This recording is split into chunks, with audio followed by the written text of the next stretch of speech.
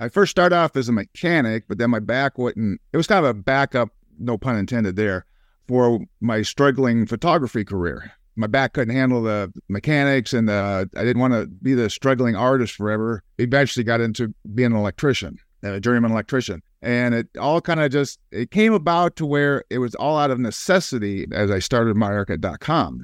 I can remember back in the mid-'80s, we rented a video camera. Our daughter at the time had to go in for open heart surgery, and everything went great. But we took the camera out for a day and just, a day in the life type of thing, in case we lost her. Mm-hmm. And then back in about 96, 97, I sat my dad down and just asked him questions about his life. What was childhood? What was a gallon of milk cost? What was your first car, your first bike? What'd you do? He was a paper boy for like 50 years, it seems like. All these little things about his life that you will lose. Those memories, you're getting it straight from the person who's living them. You're not getting something that's just written down or something like that. You get it straight from them. So what I did is I made a DVD of it. Well, about 10 years later, my dad passed away a couple of years after that. About 10 years later, where's the DVD? Is it scratched? Oh, I could just burn another one. Well, what computer did you burn that off of? So it started to snowball, and then I had the family photo album, and okay, well, that might pertain to a half a dozen other people in the family. They don't have the family photo album. So you can make copies of it, but then how do they make copies of copies, taking things down to family, preserving their legacy? So I was trying to think of a better way to preserve, pass on legacy. Your digital legacy is what we have nowadays. Cradle to grave, we live digitally. And the things out there where we're storing our stuff right now will either delete you in a couple of years or even 180 days if you don't touch it, or you're going to get, a device will crash. What computer is it on? Plus, everybody has 10,000 pictures on their phone, but they have really no memories to those.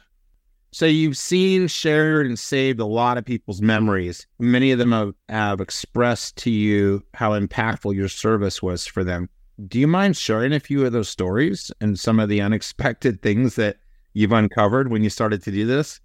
Oh, it's just some of the people you meet from different areas. There was a lady, when I first was starting to show this, she instantly kind of got what we were trying to do because her husband had passed away, and now she had 2 younger daughters. And the only thing they're going to be able to perceive what their father was like is some snapshots and fading memories of from mom. And then there was an older gentleman I used to work with a million years ago named Frank. He worked at a gas station. He used to wheel around his oxygen bottle trying to make it to 70 because he wanted to get better Social Security. I was talking to him one day, and he said, "Were you ever in the war?" I said, "Oh, yeah, I was in the Second World War." And I'm going, "What'd you do?" He was a B-17 pilot. And it's just, oh my gosh, so many memories they could have got right there. I said, what was it like being, flying a B-17 over in Europe and things like that during World War II? So memories like that. The gentleman I just helped him a couple months ago, we called him the Pirate. Up here in Seattle, we have the Seafair Pirates, and he has stage 4 lung cancer. So we got him signed up. So, did you meet a whole different type of people?